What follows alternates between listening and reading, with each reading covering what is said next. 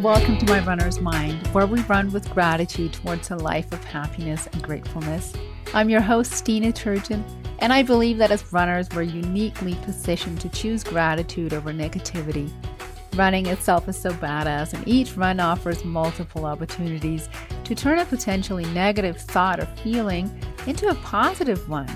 Tune in as I'll share behind the scenes of what goes into my 12-week program, My Runner's Mind, which is mindset and spiritual coaching for women runners who know that they're ready to shift away from the shoulds and ought tos in their running routine and replace them with want and desire to live a happier and more balanced life. Are you ready? Let's go!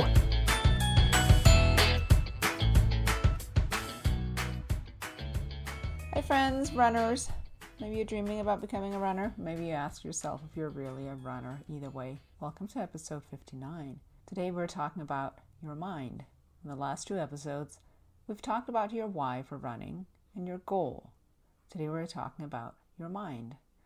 Listen to this quote by Sakyong Mipam, is how I think it's pronounced. He's a recreational runner, and he's the leader of the American Tibetan meditation community, Shambhala.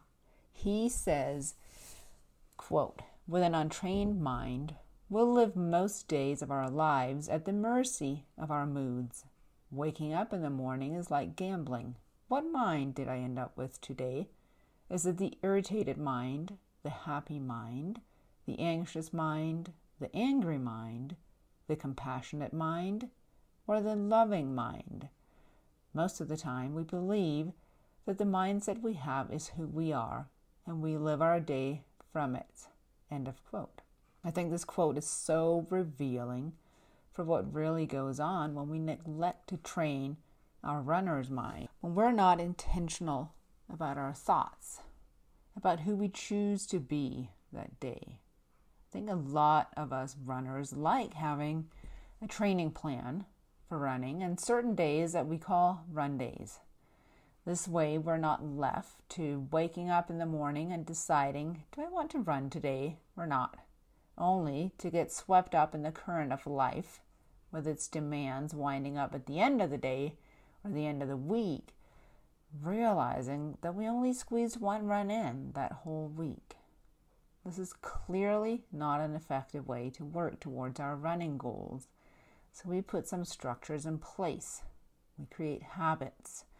For instance, we pick the number of days a week that we want to run, like 3, 4, or 5, 6, 7 maybe.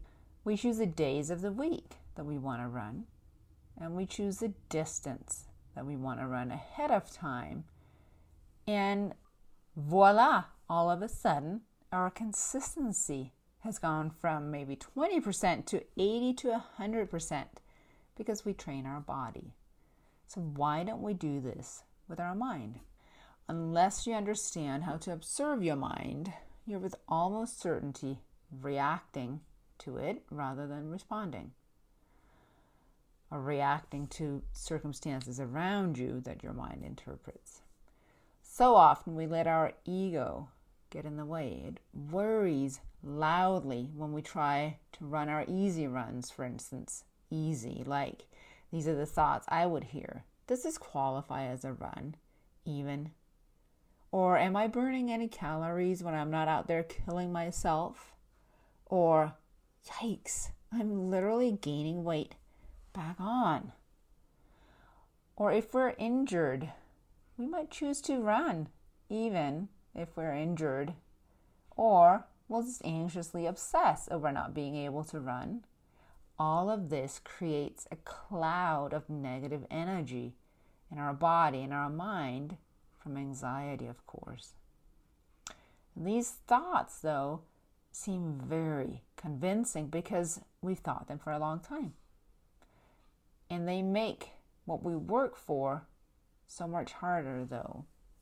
Often they don't support our goals. In our book, Let Your Mind Run, Deena Kastor takes us back through her college career as an athlete and how an untrained mind nearly derailed a very successful professional career of hers. It all started towards the end of her freshman year, and it lasted all through her sophomore and junior year. The barrage of negative self-talk from a mind that just didn't know what to focus on. So it stayed on the same loop as it had always. She recounts how she felt she let her team down due to injury, how she watched as an outsider looking in while her teammates were joking and having fun, and trying to reinsert herself on the team. She then launches back into full training weeks of 60 miles, and then she gets injured again. And then her negative self-talk starts over again.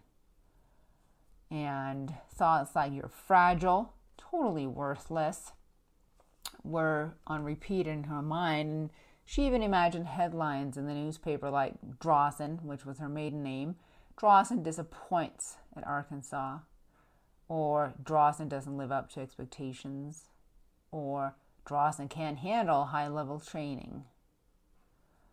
She was mentally undermining everything she was trying to accomplish physically with the barrage of negativity. There was so much stress created from trying to live like she did. And ultimately, it cost her to quit running entirely through her senior year. Think about it. Think about what Dina would have missed out on if she hadn't gotten a hold of her mind. A world record in the marathon that she held for 15 years is one. A bronze medal in the Olympics is another. And most importantly, an outlook on life that's fun and positive. So what about you, runner friend? What are you missing out on by having an untrained mind? What's out there for you that you're not reaching because you're stuck in a reactionary cycle? Maybe it's due to negative self-talk. Maybe it's low self-esteem or self-worth. Maybe it's stress at work or at home. They're all stressors that keep you from literally and figuratively run your best life. We talk a lot about how to manage your mind inside my Runner's Mind coaching. If this is something you're interested in learning more about, come check us out. Enrollment is open till the 31st, 2 more weeks.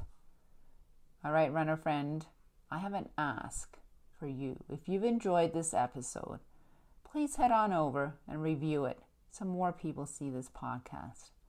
And please refer it to a runner friend who you think might enjoy it. Chances are, if you did, so will they. All right, see you next week.